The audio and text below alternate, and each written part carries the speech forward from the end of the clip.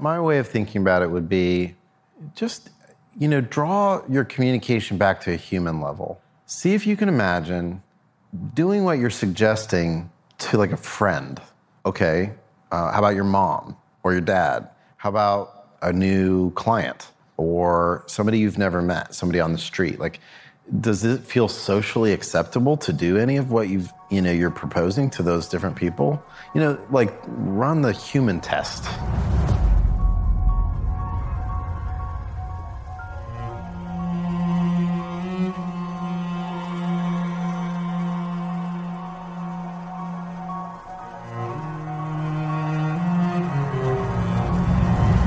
The average CEO reads 60 books per year, and many attribute their success to this habit of constant learning. This is the difference between those who actualize and those who fail. This automation of their learning, this 1% better every day. On the MentorBox podcast, we're making it easy for you to build and maintain that same habit, the same type of constant lifelong learning as those CEOs, simply by listening to this podcast. Make sure to subscribe to us on Apple Podcasts or wherever you like to listen, and tune in for new episodes every Monday, Wednesday, and every Friday. And if you want to dig deeper into what our incredible guests teach, make sure to go to mentorbox.com and become a member today.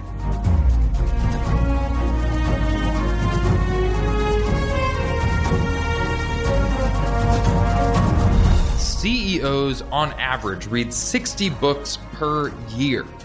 Many attribute their professional success to this persistent quest for new wisdom and innovative excellence.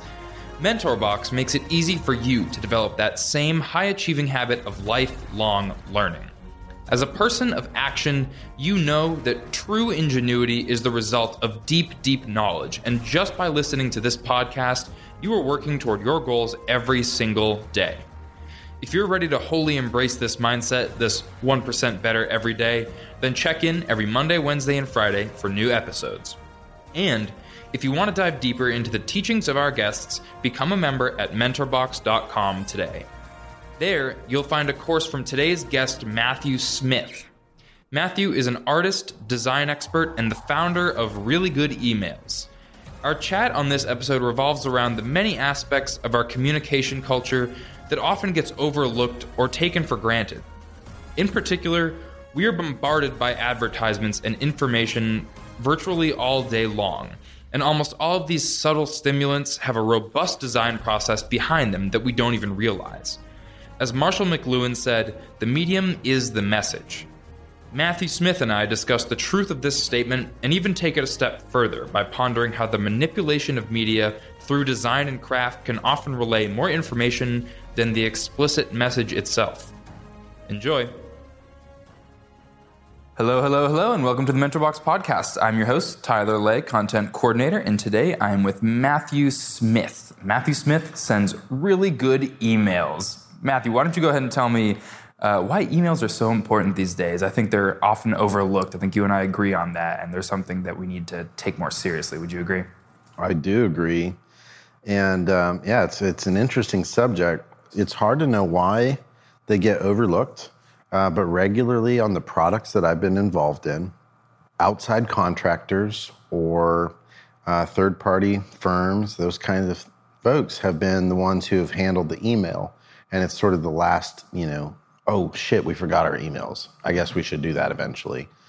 And the reality is that this is a really core part of your customer journey, your customer experience. And if you're thinking about experience design and the overall, full package, email makes up this very vital role of connecting your consumer or your customer back to your product regularly. Mm-hmm. It's the sort of feedback loop, the feedback moment, right? In relationship, it's, hey, Tyler, how was your day? And I send you a text. Mm-hmm. It's, hey, man, you left something over at my house. Thinking I need to pick that up, or do you want me to bring it to you? It's those kinds of moments, worked out, but transactionally, in email. And oftentimes those are poorly designed, poorly worded, and there's a reason why the word spam is tied to email. and not other stuff, right? And so at Really Good Emails, we say design better, spam never. And that's our sort of our slogan and what we really care about. It seems to me that social media marketing may have caused people to kind of forget about email and jump to that next train a little bit, if you will, because of how effective and important your sort of public presence is these days. If you aren't on Twitter and Facebook and Instagram as a company, let alone as an individual, people might automatically think like, okay, that's weird. Like, if you don't have a website, first of all, you need the internet presence. But your social media presence is really, it allows for like a level of transparency because, it's always accessible. You can always be on. It allows for, the visual sort of option for, what goes on at your business. If you're using Instagram or Facebook, Twitter, just constant sort of news feed, if you will. And it seems like those things have been really emphasized in the last several years since they've come out. And email has been there all along, but it almost seems like it's been associated or stigmatized just because of what I kind of see as a generational gap where people don't quite know how to communicate with others depending on the situation, whether it's, social versus professional. And of course, because certain people were raised with, text being their primary way of communicating, like millennials, myself, that doesn't always overlap well with how older people would use email in institutions and in businesses. Do you see a sort of generational gap there that impacts how emails are thought of? That's an interesting question. How emails are thought of goes back to either the consumer side or the producer side, right? The people who are making the emails. On the consumer side, this is an interesting question. My experience is that it's really product dependent, but that people are still expecting that an email will confirm if I've purchased something. An email will confirm if I have subscribed to something. Yeah, so there are expectations set with what emails can achieve or are supposed to achieve at this point. That's right. There are strong patterns of interaction there. And that texting still feels like a private space. Yes, okay, a business might use it to verify something. They might, have two-factor authentication through texting, which is fantastic. But generally speaking, leave my texting alone. Stay over here in email. And then web is a space where, it's this sort of, wilderness. Go out there and do your thing. But email is this, it's like I've asked you to engage with me. I want you to do a service. And so, for my parents, for those people in their 50s and 60s maybe, I think that email, is just sort of a thing out there. It's a necessity and people think about it that way. I think for younger folks, maybe not, the most recent generation that are using tech, but for people with income, emails seem to be still like really a neat opportunity to engage, right? It's short form content that has a cadence and sets expectations. It's like little web snacks, like you're getting just little pieces of the web, little pieces of content with potential interaction. And the future is that when Outlook and some other technologies are improved, the kind of thing that you'll expect will be, hey, Matthew, you bought, Pamplemousse LaCroix last week. You've been buying it weekly, for 2 years now.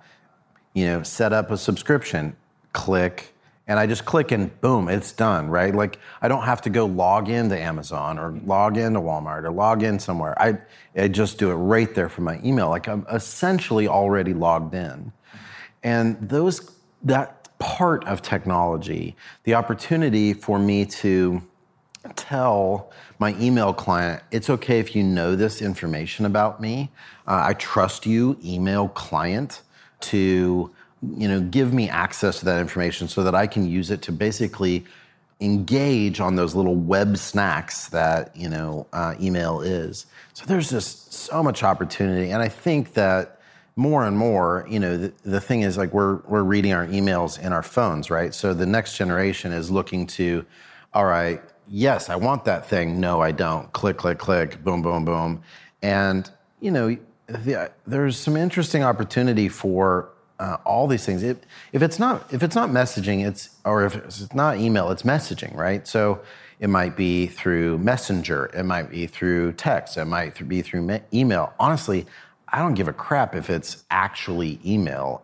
It's rich content, these rich web snacks, right? And they're coming through primarily, in email right now, and so that's why I'm interested. It's interesting that you're referring to these things as content, I think. From my perspective, when I first started using email in a serious way, it was in college, which was, 7 years ago to 3 years ago.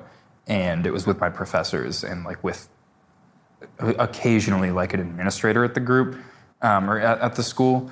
For the most part, it was just very logistical things figuring out the answer to a small question, or it was submitting a paper or something like that. It was very simple.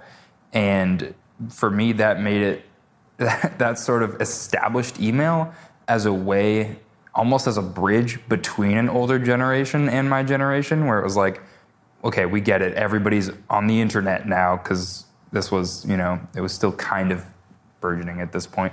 But we didn't want to be texting our professors because that just wasn't right. I mean, I don't think that'll ever be totally kosher, who knows.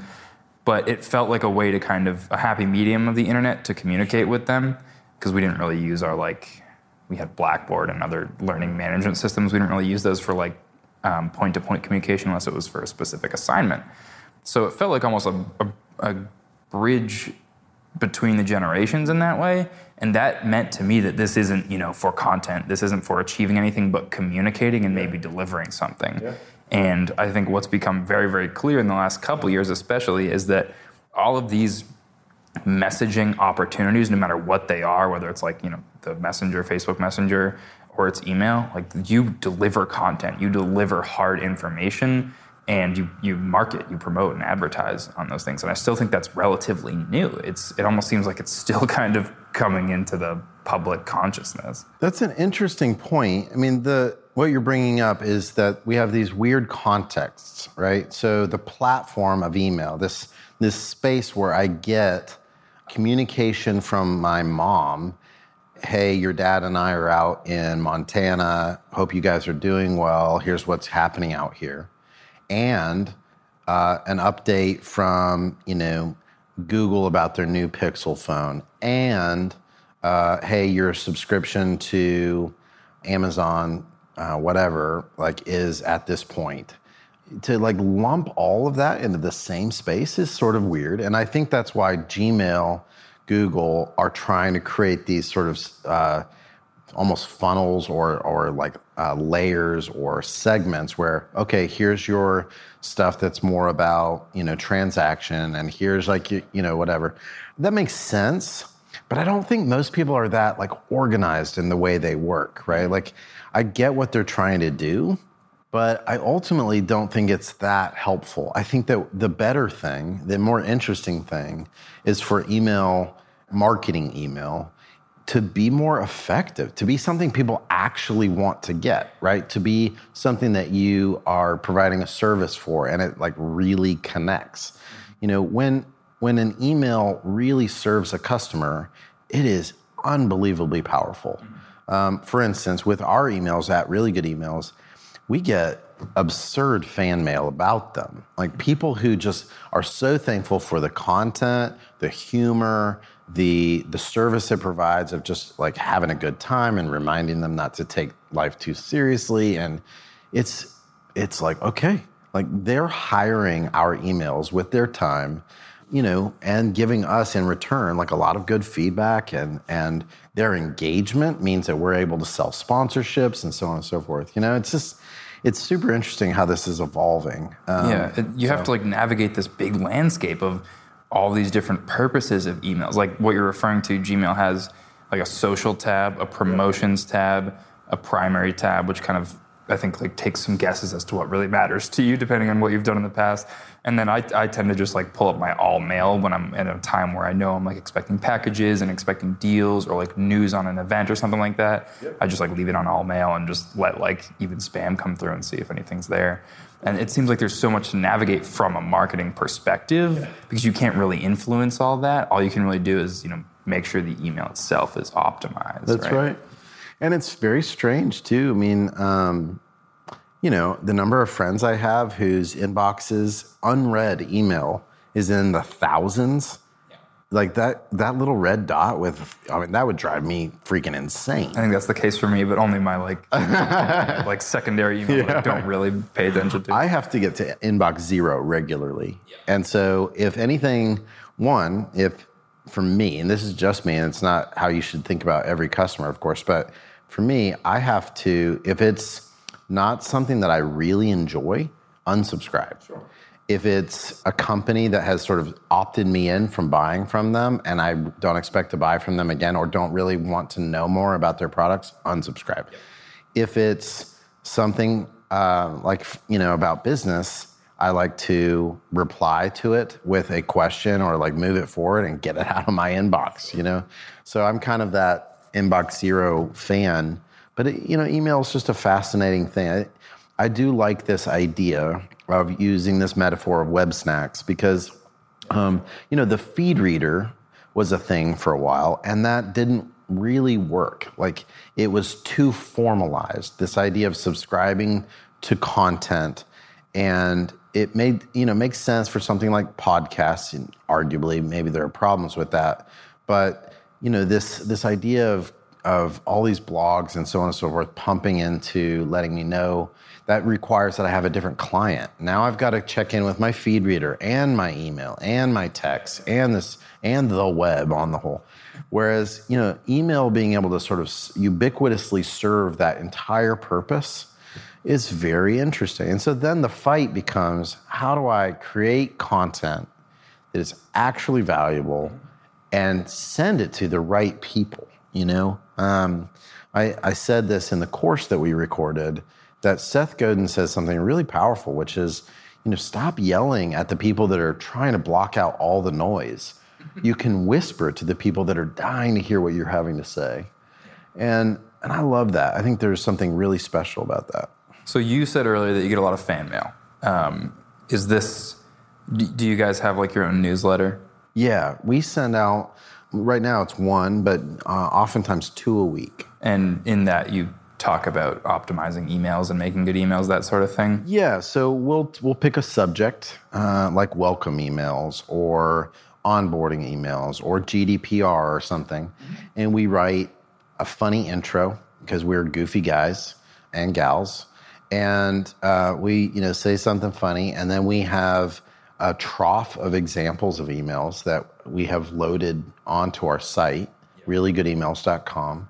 And then we give links to articles about that topic and usually, share some funny anecdotes and things like that along the way. Mm-hmm. And you get fan mail in response to these sometimes? Yeah, people will say things like, that is the funniest thing I've ever heard, or like, I think it's funny that you're getting emails in response to emails about emails. Correct. You're a few layers of meta deep. Yeah, it's Inception, baby. Yeah. We love it. No, I like it a lot. It's fun. I visited the website, and I mean, just aesthetically, it's like very pleasing to just the whole page itself, but to see the emails that you've like aggregated that look really nice. And this brings up a really important topic, which you have a lot of experience in, which is more broadly design. Sure.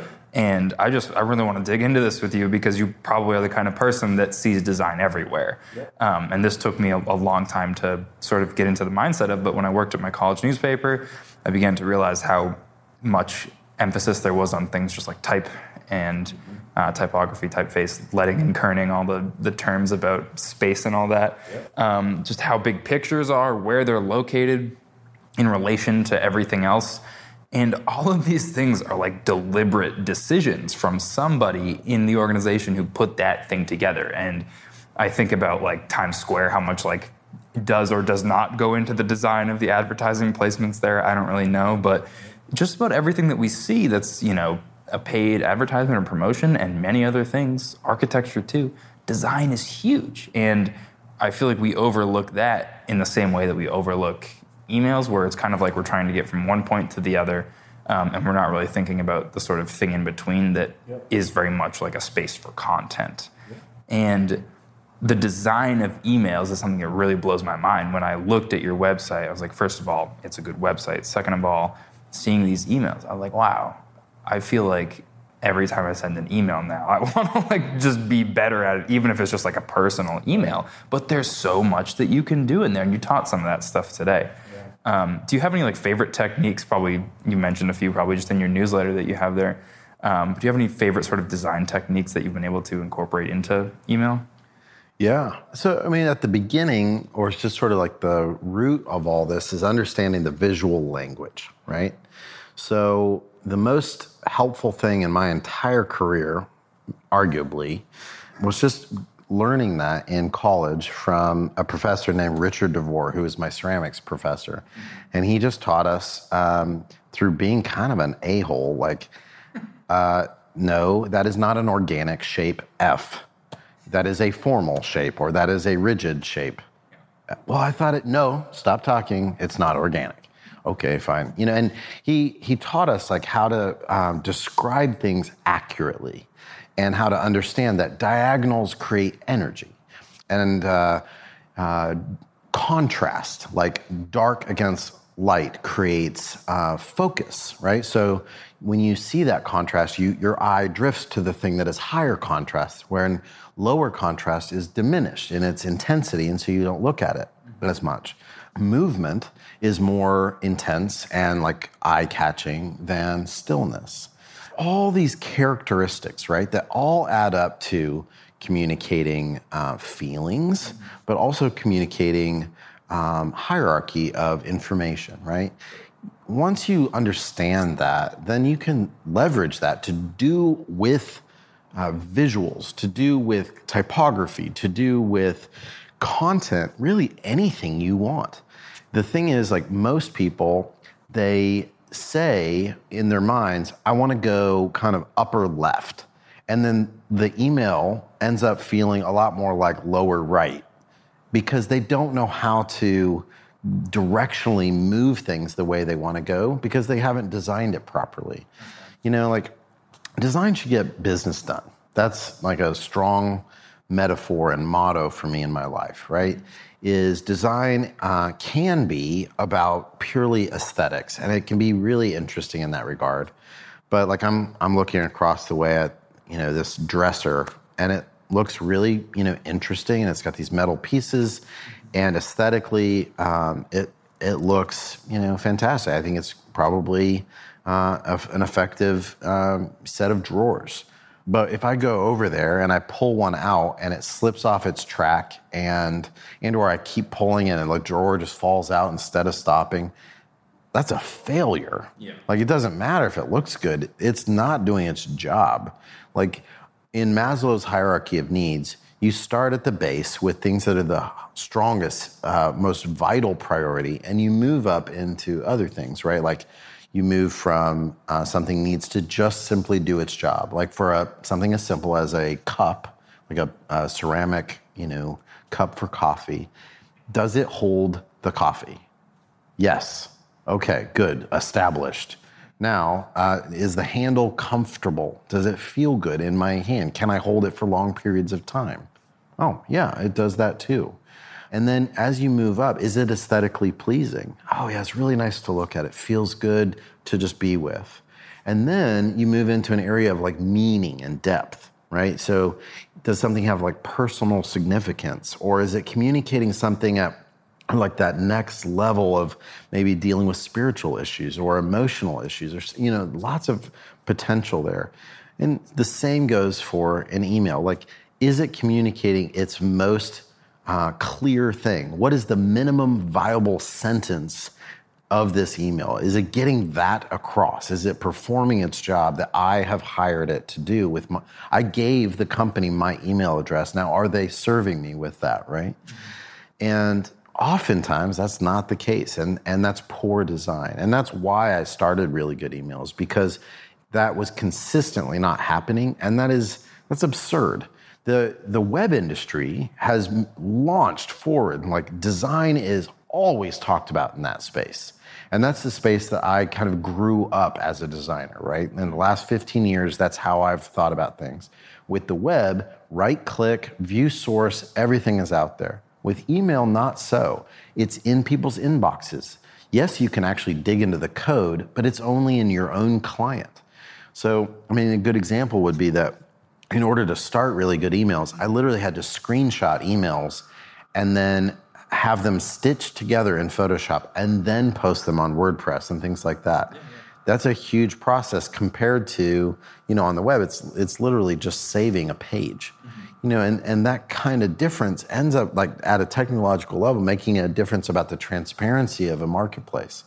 And so people just aren't sharing like what makes a really good email, even though it's an incredibly vital part of the relationship with the customer or the relationship between an organization and its constituents. There's so much opportunity there. And how else are you communicating? You might be communicating in person. You might be communicating in phone. A lot of people do Twitter these days for customer service, that sort of thing. And you mentioned something the other, or a few minutes ago that I thought was interesting is social is also much, much easier to produce material for. Yeah. Where email, I think there's something to the quality that it is still using some very old technology in tables, the HTML table form, that makes it difficult to build for. And I would guess that there is just some emotional hatred from designers and developers for dealing with email. I know I hated it for a long time and avoided it. Now there are some really smart design systems and some ways of dialing that in so that you're not having to reinvent and recode and redesign every time. But, I think that's probably kept email behind for a long time. Hey, I hate to interrupt this conversation with Matthew Smith, but I want to let you know where you can learn more from his design expertise and mastery of emails. He recorded a full series of videos exclusively for MentorBox members, so if you want to gain access to that and much, much more, be sure to sign up at mentorbox.com today. All right, back to the show. What about this? I think you opened up a can of worms by bringing up Maslow's hierarchy of needs, because when you mention, the base level, does it do its job? There's plenty of spaces in our culture, especially in American culture, where that's like no longer a priority, I would argue. Or like scarcity and aspiration are like the primary motivation for buying certain things. Like I just think of like fashion right away. It's like very rarely is like a majority of a market seeking to purchase something just because it's functional on their body, a piece of clothing. And that's just the direction that fashion ultimately goes. Sure. So briefly, I would argue that that's because we have an affluent level that has established sort of a modicum or like a standard of I've got what I need, more or less. And honestly, at the level that things are selling now, it's closer to addiction and like serving the kind of dopamine hit that comes from a new purchase or a like on Facebook or some of those kinds of things. Yeah, no, I'm really into sneakers, and I definitely would admit that I feel like that is the direction that I'm going, like into an addicted level. Yeah, I get it. And I think you're absolutely right about that. What's intriguing to me is the potential for like maybe email to go in that same direction, where like what I already think of is with my own sneakers example, how they do it is like, certain brands will drop a shoe and it's in limited quantities. So an app will like notify you. And if you don't hit that, banner notification and immediately purchase it, like you're not going to get that shoe. Yeah. And you still might not anyway, because bots and other things are making it really, really hard. But email can have that same I love sort of how personal this is to you. Yeah, right. I'm very upset about the sneaker industry right now. No, I think it's an interesting parallel because some do use email in the same way, where they notify you via email if something new is happening, and that actually makes like the email super desirable, which is something that you mentioned earlier. Like you mentioned you have people that you can whisper to that are like dying to hear from you. And I think I think it's more of a brand cultivation than just like an email cultivation type thing. But email is a big part of it. If they're not, crafted the right way, it's not going to work that way. So I see it possible that emails can go in that direction where they're almost like a unique opportunity and reward for like, special things. I mean, there's already sales emails every day, it seems, and that it seems like you're saturated with offers, quote unquote, through emails. But if brands can really figure out a way to make emails reflective of some sort of scarcity or something significant like that, right, I think we'll kind of move in that direction of like, I don't know, the affluence, the fashion direction where it's like, oh, I got an email from them, like I have to take action on this, or like this is something valuable. Yeah. I don't know. It's different because it's not fashion and it's not something that's a physical like commodity by any means. But I feel like it can move in that direction if the market and the brands kind of follow that path. Do you see what I'm saying?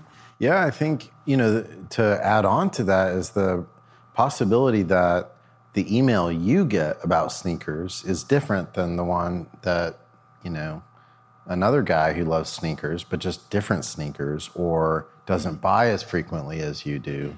Yeah. And those are going to be potentially different emails.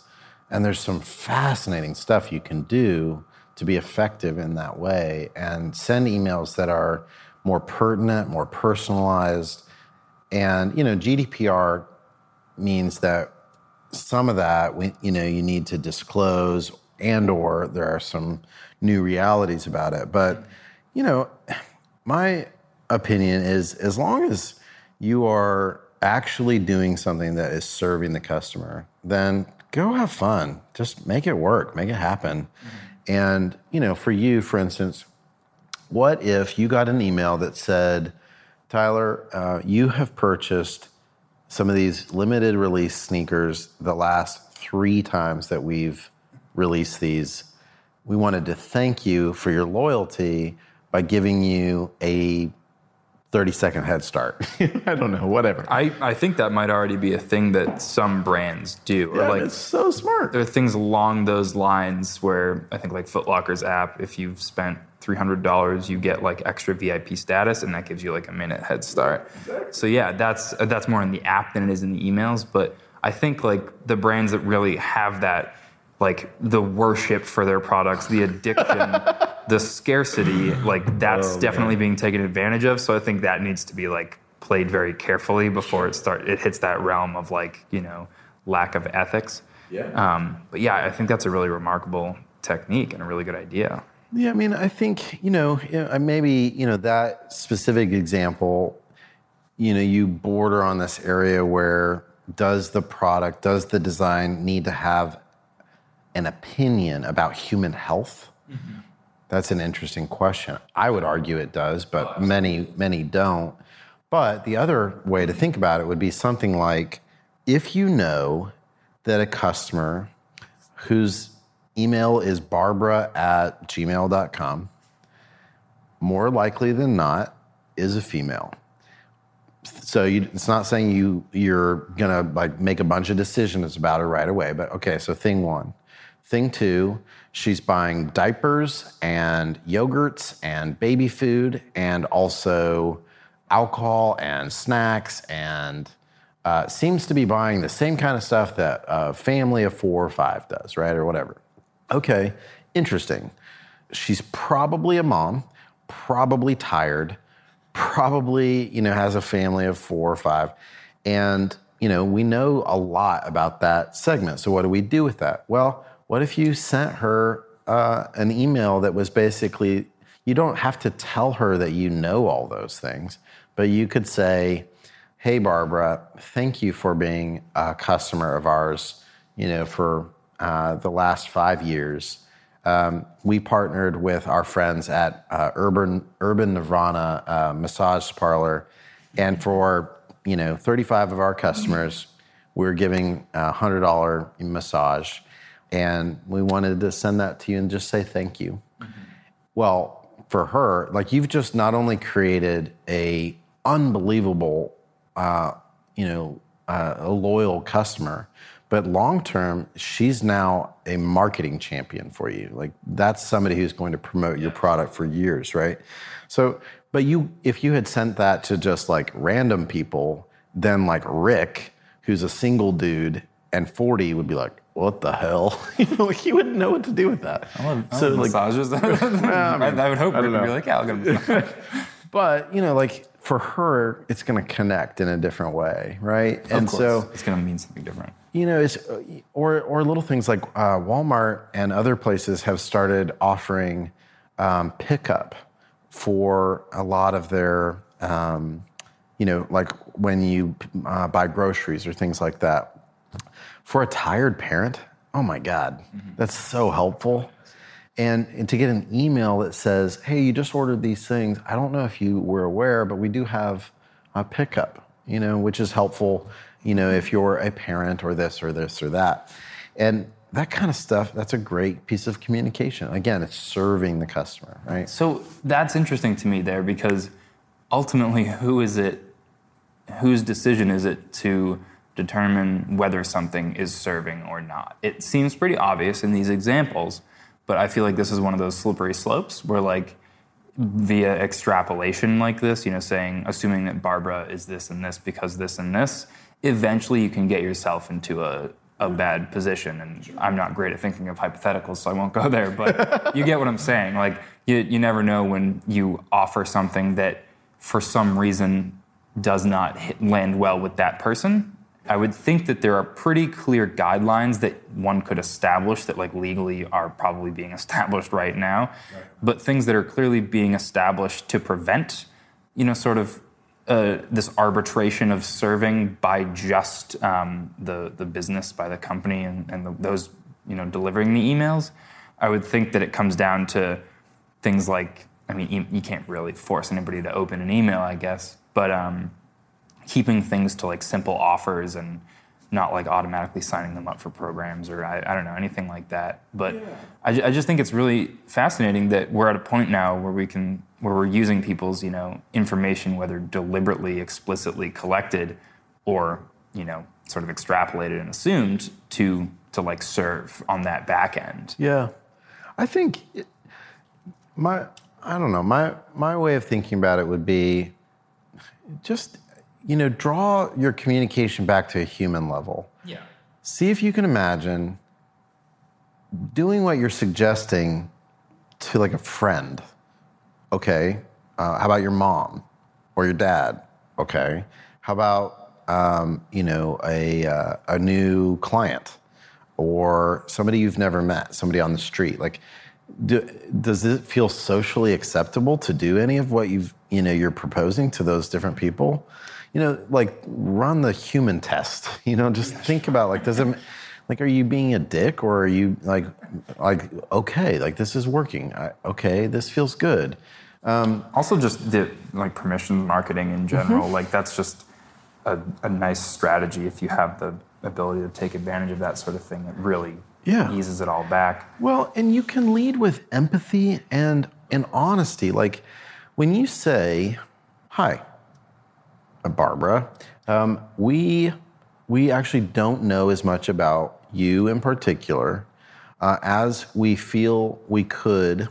And so right now we are serving you in a limited capacity, meaning we're sending you information about all of our products instead of a very specific few.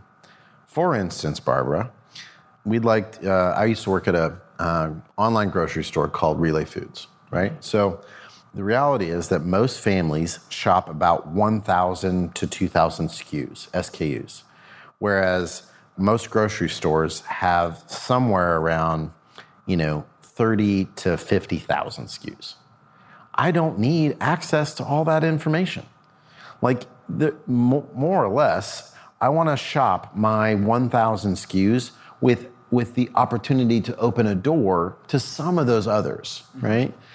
Well, sometimes it's helpful just to say, hey, Barbara, we would love to never send you information about products you are not interested in. For instance, if you have a gluten intolerance, probably shouldn't be sending you stuff about bread. So we'd love to know examples about where we can serve you better. Just ask that question. You know, it's like going into a doctor's office and the doctor's saying like, are you allergic to medicines? No. Cool. Like no doctor I've ever had has ever logged that and remembered that. They ask me every freaking time. Yeah, right. It's like, come on, guys. Every time, yes. Right? I'm allergic to sulfur. Yeah. Again. And I get there's Right probably reasons for that. But the point is like, you know, we have the opportunity now as businesses to remember this and to like capture that. So I think these are some of the opportunities that I think get exciting. Like we can actually do some interesting stuff with this data to serve people. There are always going to be crappy people out there that are going to try and abuse this information. And so I can't believe I'm saying this out loud, but I generally believe in regulation and some of this stuff. Oh, yeah. No, I'm on board with that. I think, unfortunately, some of those crappy people already hold a lot of power and are making these things rather fraught endeavors as we move into this sort of email marketing and digital marketing in general.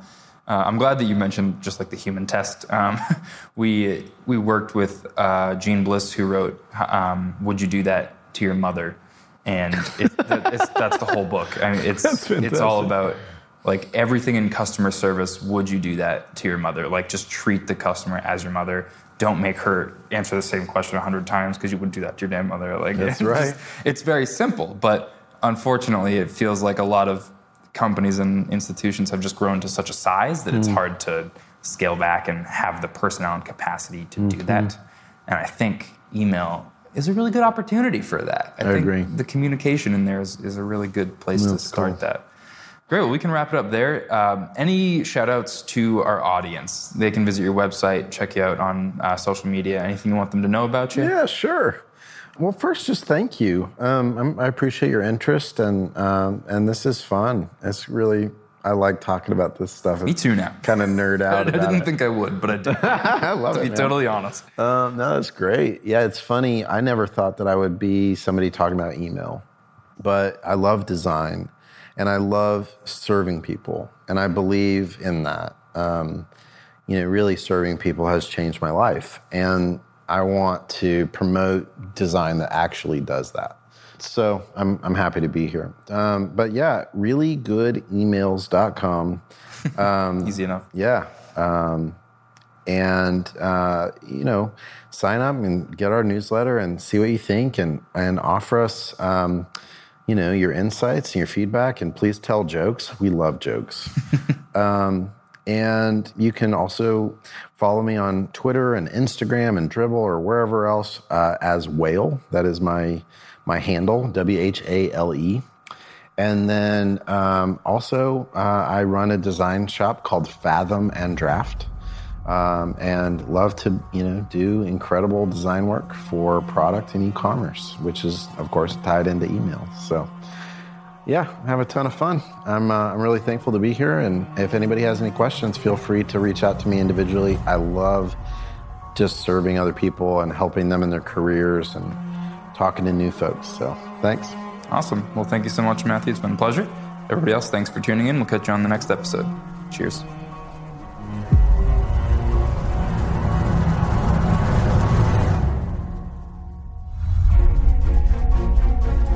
Thank you so much for listening to the MentorBox podcast. If you want to learn more about what our authors, as well as all of our authors, teach, make sure to sign up at mentorbox.com.